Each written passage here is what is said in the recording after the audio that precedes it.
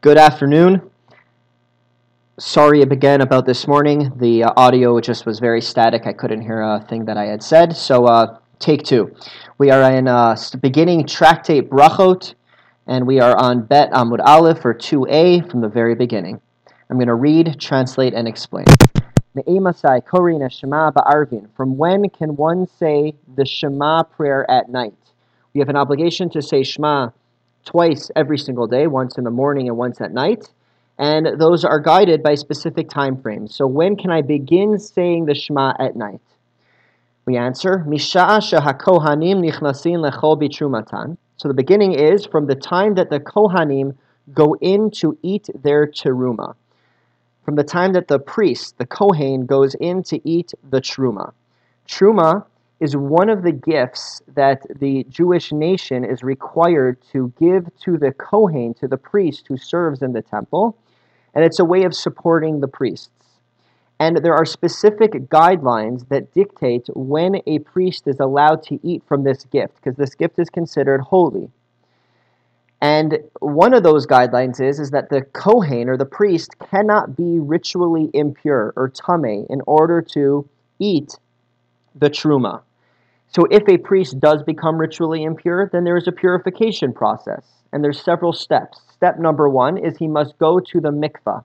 He must immerse himself in the ritual bath.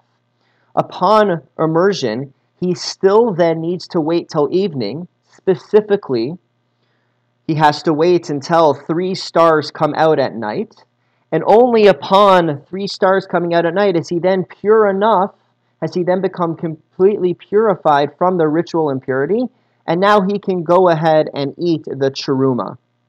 So what we're saying here is that the earliest time to say Shema at night is the same time when a Kohen who was impure can finally once again eat cheruma, which is when 3 stars come out at night. Or in Hebrew, Tzeit HaKochavim, the emergence of stars. Just for context, when we talk about Shabbat, Shabbat begins Friday night at sundown, and it ends Saturday night at Tzeit HaKochavim when 3 stars come out, which is actually about an hour after sunset. So that's the beginning time for saying Shema, 3 stars coming out. Ad Sof, back into the Mishnah, Ad Sof HaAshmura HaRishona, he can then say Shema, one can then say Shema until the end of the first watch. In Jewish tradition, the night is split up into 3 watches. We'll explain that, we'll elaborate on that in the Gemara. But one may say Shema until the end of the first watch, which is the end of the first third of the night. Divrei Rabbi Eliezer, these are the words of Rabbi Eliezer. V'chachamim omrim, the sages argue and they say ad chatzos, you can actually say the Shema, the evening Shema, until midnight. Rabbi Gamliel goes even one step further. He says, Ad sheya'aleh amud hashachar, you can actually say the Shema until sunrise. Maseh, and there is a story. Uvanu vanav mi beis hamishta, Rabbi Gamliel's children came from a party. They were out late partying. Amru lo, and they said to him, Lo karinu Shema, we did not yet reach Shema, and it was after midnight. Amr lahem, so Rabbi Gamliel told them, Iblo Allah amud hashachar, if the sun has not yet risen, chayavim atem likros, you are obligated still to read the Shema. Velozo bilvadam, and not only that, Ella, rather, kol ma she'amru chachamim ad chatzos, anything, any ritual that the sages say its time is until midnight, because many different rituals in Judaism have time frames. So any time the sages say that a certain ritual that needs to be done at night, its end time is midnight, the reality is mitzvasan ad she'aleh amud hashachar. The reality is that you can fulfill your obligation until sunrise. You do not have, if midnight has already passed, you still have the opportunity to fulfill your obligation. And we're going to give 2 examples of that right now. So for instance, example number 1, Hekter chalavim ve'evarim, the burning of the fats and the limbs, mitzvasan ad she'aleh amud hashachar. Its obligation goes until sunrise. What is this a reference to? So there are many different types of sacrifices that were offered in the temple, animal sacrifices. And different animal sacrifices had their own laws and regulations. Some of those animal sacrifices parts of it needed to be burned on the altar by the next morning. Or they had the entire night to be burned on the altar, but after that they no longer could be. And those were generally the fats and the limbs. So the sages say that when we talk about burning the fats and the limbs, you have to have them burned on the altar by midnight. And now Rabbi Gamliel is telling us, the Mishnah is telling us, that although the sages say you have to do that by midnight, the reality is you can fulfill your obligation to burn these fats and limbs until sunrise. The second example, V'chol ha'ne'echolim liyom echad, all of the sacrifices that are supposed to be only eaten for one day, one night. Mitzvasan ad she'yaleh amud hashachar, the reality is that you can eat them until sunrise. There are different types of sacrifices, different time frames as to when you're allowed to eat them. Some of the sacrifices are allowed to be eaten for one day and one night. The sages said that you're only allowed to eat it until midnight, but now the Mishnah is clarifying that the reality is that you can fulfill your obligation to eat the sacrifices, and you are allowed to eat the sacrifices until sunrise.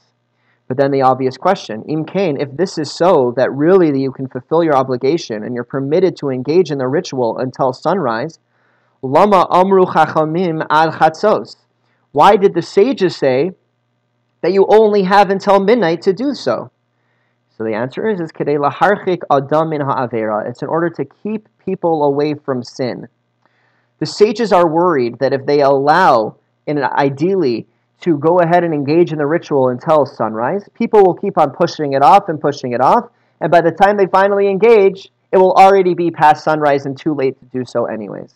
So therefore, they said, do it before midnight, and that way there will be no transgression, no pushing off, and no missing the actual obligation. That is the entirety of the Mishnah. It is now time to go into the Gemara. The Gemara is in Aramaic, and it's going to elaborate on the Mishnah. Tana heicha kai, dikatani me'emasai. Where is the Mishnah standing that its first question is me'emasai, from when? In other words, what the Gemara is wondering is that the Mishnah makes no reference of an obligation to say Shema. It almost assumes an obligation to say Shema in the evening, and it seems to jump a step and just ask, when is the earliest you can say this type of Shema, or when's the latest you can say this Shema? But it seems that it's missing a step. So what is it falling back on? What source is it coming in with as a given that we already know? V'su, and furthermore, my shna detani ba'arvis beresha, lisni deshachar beresha. And furthermore, why do we talk about the evening Shema first? Shouldn't we talk about the morning Shema first? When we think about starting our day, we think of starting our day in the morning. If so, why is the Mishnah talking about the evening Shema first and not the morning one? So we answer both questions with the following answer. Tana akra kai. Our Mishnah is based on the following Torah verse, the following biblical verse. Dichsiv, the verse says that we have an obligation to say Shema, b'shachbecha uvkumecha, upon laying down at night and upon awaking, upon getting up in the morning. So now we know that you have to say Shema twice, and now what the Mishnah is trying to do is just understand what is that exact time of when we get up and when we go to sleep, or when we lay down at night. And now we also have an understanding as to why we are focusing on the evening Shema first, because the first Shema mentioned in the Torah, in that biblical verse, is B'shachbecha, the one that you say upon laying down at night. V'hachi ketani, and this is how we're supposed to understand the Mishnah. Zman kriya Shema, dishchiva, emas. When is the time to say the Shema as referenced by the biblical verse that says you have to say the Shema when lying down, when you go to sleep at night? And then the Mishnah answers, Misha shahakohanim nichnasin lechol bichumasan, and the Mishnah answers that you have to do so at the time that you can begin saying Shema, at the time that the Kohen goes in to eat Truma, or is allowed to once again eat Truma after purifying himself through the purification process. That is answer number one. Now we're going to provide another answer as to why we would focus on the evening Shema before the morning Shema. V'i bayis ema, or if you want, I can say, Yolif mi briyaso shel olam. Let us learn it out from the narrative of the creation of the world. Tichsiv. As the verse says, when describing the creation of the world, each day has the exact same formula. Vayihi erev, vayihi voker, yom echad. And it was evening and it was morning, day 1. It was evening and it was morning, day 2, so on and so forth. So we see in the creation narrative that it was evening comes before it was morning, as if to tell you that our days begin in the evening and end and continue during the day. They do not begin in the morning and end at night. Therefore, we would talk about the Shema in the evening first because that is truly the beginning of our day. Now, based on this, that we talk about the evening first because that is the beginning of our day, we have another question. Ihachi, if so, that is the case, Seifa Dikatani, the next Mishnah, or a later Mishnah that teaches us as follows. This Mishnah that is now going to be quoted by the Gemara is a Mishnah that deals with the blessings that we have to say before and after Shema. In our prayer service, we say blessings before Shema and after Shema. So let's read the Mishnah. B'shachar mevarech shtayim lafaneha ve'achas la'achareha. In the morning, we say 2 blessings before the Shema and 1 after the Shema. Uva erev, and at night, mevarech shtayim lefaneha u'shtayim la'achareha. We say 2 blessings before the Shema and 2 blessings after the Shema. So if you noticed in this Mishnah, the laws of the morning Shema and its blessings were relayed before the laws of the evening Shema and its blessings. So that seems to contradict what we've explained until now, that we focus on the evening first because really the evening is the beginning of our day. And that's how the Gemara is going to ask. Listening to Arvis Bereisha, shouldn't we teach the laws of the evening Shema before the morning Shema? So we answer as follows. Tana Pasach Ba'arvis. The Mishnah begins talking about the evening Shema, referencing our Mishnah, that when we talk about the timelines, the first thing it talks about is the evening Shema. V'hadar Tani B'shachris. Then we go and talk about the morning Shema. Once we're on the topic of times, we spoke about the evening times. The next Mishnah talks about the morning Shema's time frame. Ad dekoi b'shachris, parish mili b'shachris. Then, because we are already now on the topic of the morning Shema and its time frame, but because we're already on the topic of the morning Shema, in the next Mishnah that talks about blessings before and afterwards, we're going to still stay on the morning Shema, continue it for stylistic reasonings, and then v'hadar parish mili da'arvis. And then when we're done discussing the morning Shema, then we'll go back to talking about the evening Shema and its blessings. So for stylistic reasons, that's why we talk about the time frame of the morning Shema, of the evening Shema, the time frame of the morning Shema, the blessings before and after of the morning Shema, and then the blessings before and after of the evening Shema. That's a little window into the stylistic considerations of the Mishnah. Now we're going to go back and discuss one of the lines in the Mishnah. Amar Mar, Master said, referencing an earlier source. Mishasha hakohanim nichnasin lechol bitrumasan. We said that you can say Shema as early as the time of when a Kohen is once again allowed to eat truma after becoming pure from any sort of ritual impurity, which we said is when 3 stars come out at night. Michti. Now let us see. Kohanim emas ka'achli truma. The priests, from when can they start to eat truma after they have gone through the purification process? Mishas tzeis hakochavim. They can start eating truma from the time of when 3 stars come out. Listening mishas tzeis hakochavim. But if that's the case, that it's when 3 stars come out, why is the Mishnah being so strange? Why doesn't the Mishnah say, from when can we say Shema at night? From when 3 stars come out. Why is it telling us about this very random law and teaching us? Why is it bringing in this very random law about when a Kohen can eat truma in order to tell us that you can start saying Shema from when 3 stars come out? Stop beating around the bush and just say it. You can start saying it from when 3 stars come out. What is the Mishnah trying to accomplish? So the answer the Gemara is going to give is very illuminating, again, to how the Mishnah worked. Milsa agav orche kamashmala. The Mishnah is trying to teach us something extra. And this something extra has nothing to do with the time of Shema. But this points to the Mishnah being a very succinct book. A book that just gives us law in a very succinct way because this was part of an oral transmission. And it would take every opportunity possible, the Mishnah, to stuff as much information into one line. So here, although the main theme is when can you say Shema at night, once we are talking about that, we're going to try to stuff other less relevant information, knowledge, into that same line, into that same law of the Mishnah. So what else is the Mishnah trying to teach us?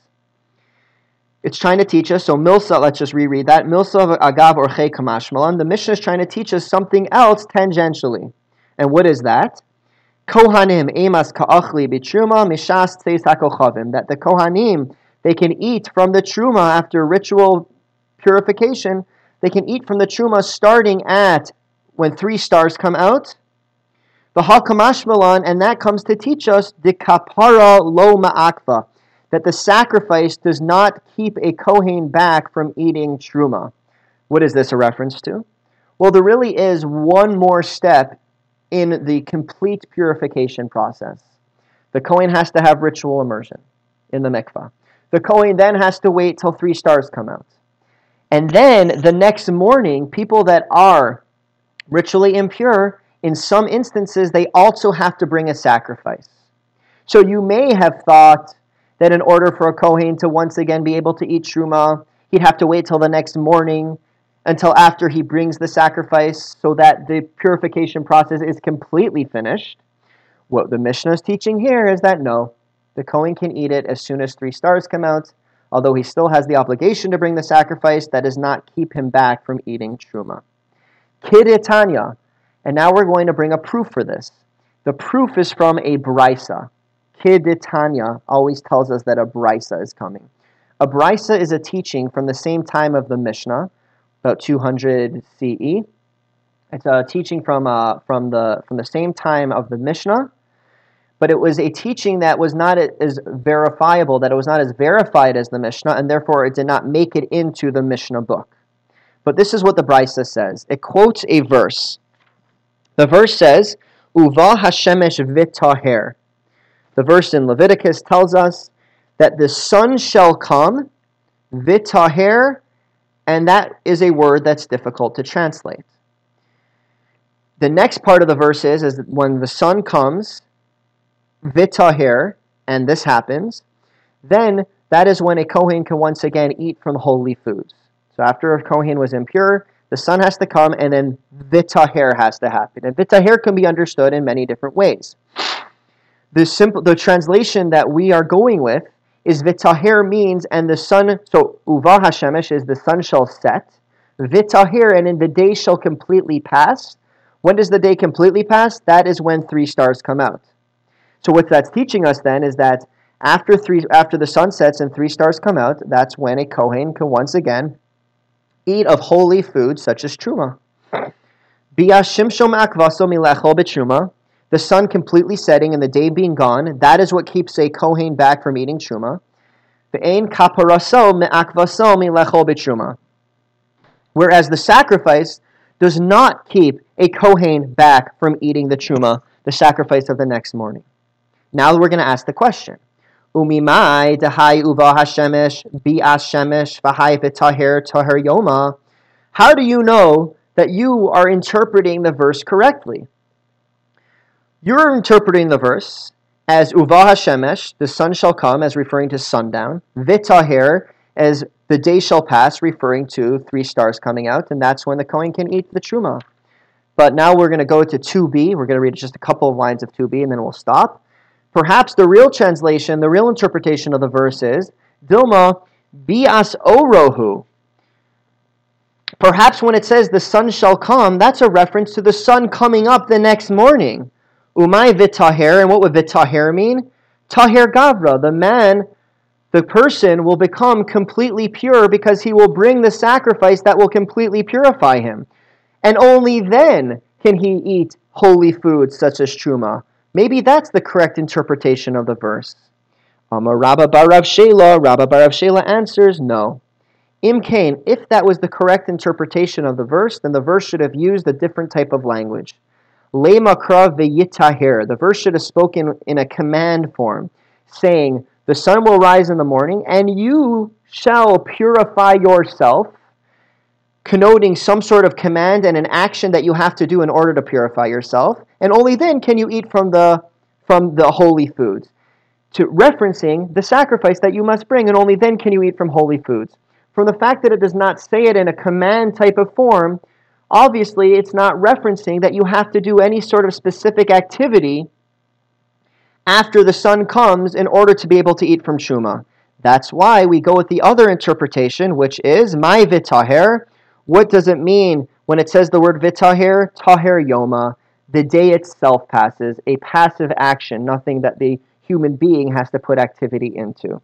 So therefore we know that the correct translation of this verse, interpretation of this verse is that the sun shall set, 3 stars come out, and then you can eat truma.